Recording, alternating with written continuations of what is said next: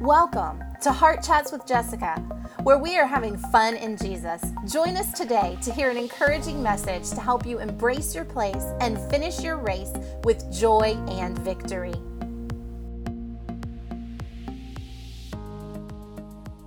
He has called us to be the church. When we look at, the Bible and the early church, there was not those separating factors of, the Greek church here in Ephesus. We have the Greek church and we have the Roman church and we have the Messianic Jew church. It wasn't any of that kind of stuff. It was the church in Ephesus, the church in Rome, the church in Corinth. It was, a central church that was made up of believers of all different backgrounds who were the church because they had given their life to Jesus and they had become a new creature in Christ. So when we're looking in these times and what's happening in our world, the world is becoming divisive. I look around and I see people who are outside of the church, and there's so much division there. And it's just like we have gone so far into this divisive place where if you don't agree with me, you are the enemy. And, I remember a day when I was in college many years ago, and the college Republicans and the college Democrats were all friends. We didn't agree with each other politically on some topics, but we were all friends at the end of the day. And we talked and chatted, and we didn't treat each other the way I see people like treating each other on social media and stuff. And it's just so disheartening to see that happening in the world. And the problem is that spirit in the world has gotten into the church and we have become divisive. You see people that are choosing to align with beliefs and cultural beliefs that don't align with the Word of God. And they are making decisions where they're going to go to church based on those things. But not only that, they are, leaving in rebellion, or they're leaving in sin, and they are putting priority on things that are not of the Word of God under the guise of spirituality. And so I think it is so important to us today in this aftermath of what we've seen happening in our country during this season and during this time that we learn to place our focus on the truth of God's word, to focus on, you know, loving people in spite of our differences, in spite of our different opinions and views. And yes, at the end of the day, there are heaven or hell issues. There are issues that, you cannot look at the word of God and say, well, I don't agree with this, but I'm going to vote this way. There are those issues that you can't,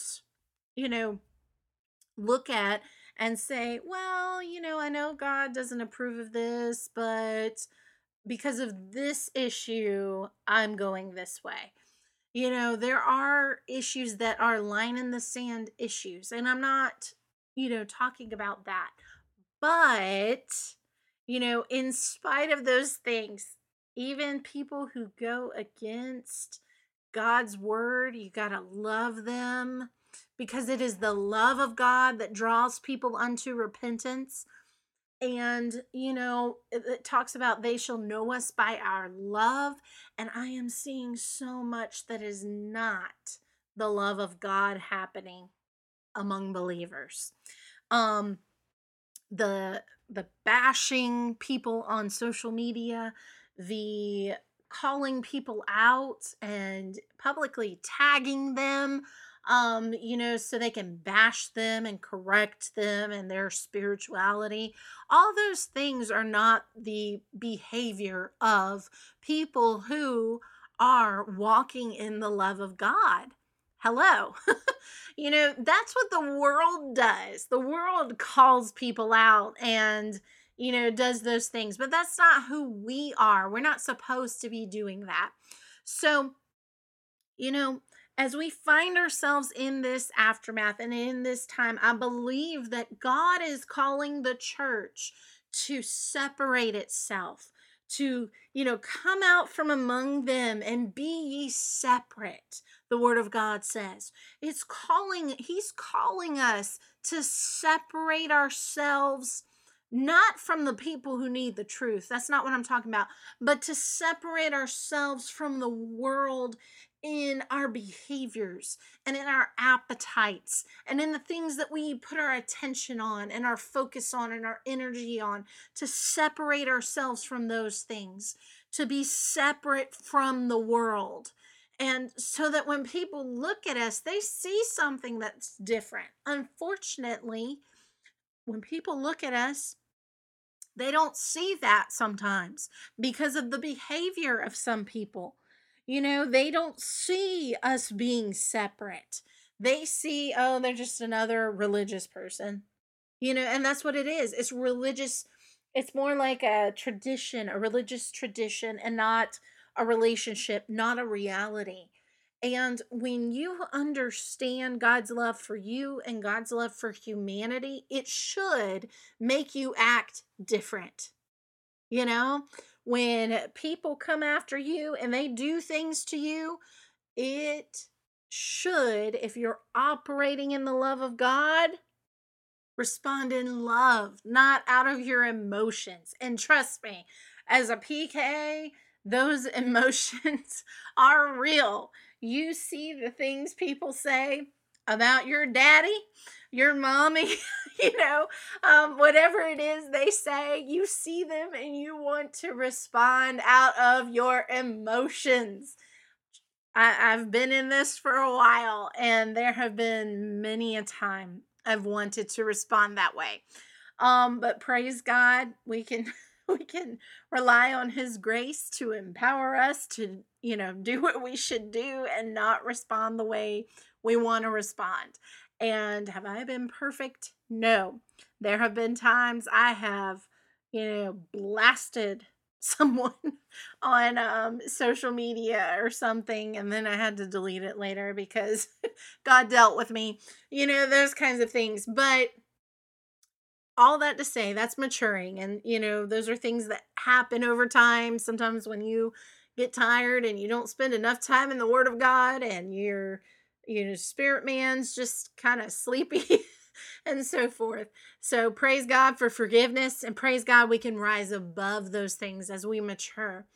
So anyway, in this vein, I just want to encourage you. What I believe God is saying to the church is for us to rise above these behaviors and these patterns.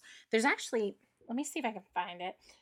There is actually a verse that goes along that. I did not have it in my notes for today, but I'm going to pull it up real quick. So, Romans 12. We're going to be looking at Romans 12, verses 1 and 2.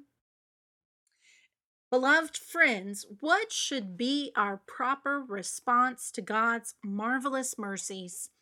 To surrender yourselves to God, to be His sacred living sacrifices, and live in holiness, experiencing all that delights His heart.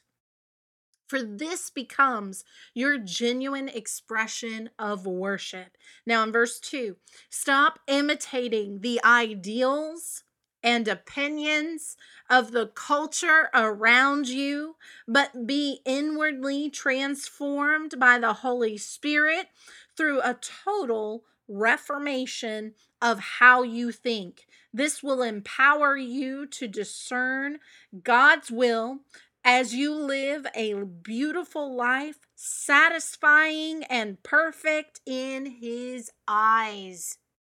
So that was the Passion Translation. Let's look at the Amplified. So it says, I appeal to you, therefore, brethren, and beg of you, to view of all the mercies of God, to make a decisive dedication of your bodies, presenting all your members and faculties as a living sacrifice, holy, devoted, consecrated, and well pleasing to God, which is your reasonable, your rational, intelligent service and spiritual worship. Verse 2, do not be conformed to this world, this age, fashioned after and adapted to its external, superficial customs, but be transformed, changed by the entire, not partial, entire renewal of your mind by its new ideals and its new attitude, so that you may prove for yourselves what is the good and acceptable and perfect will of God, even the thing which is good and acceptable and perfect in His sight for you. I think that's pretty clear. Hallelujah. We hope you've enjoyed this episode and will join us next week as we continue this series on the aftermath, and as we continue to investigate and look at what does the aftermath mean for the church? What does this time mean for us as a body of believers? What are we called to do during this time? I'll give you a clue.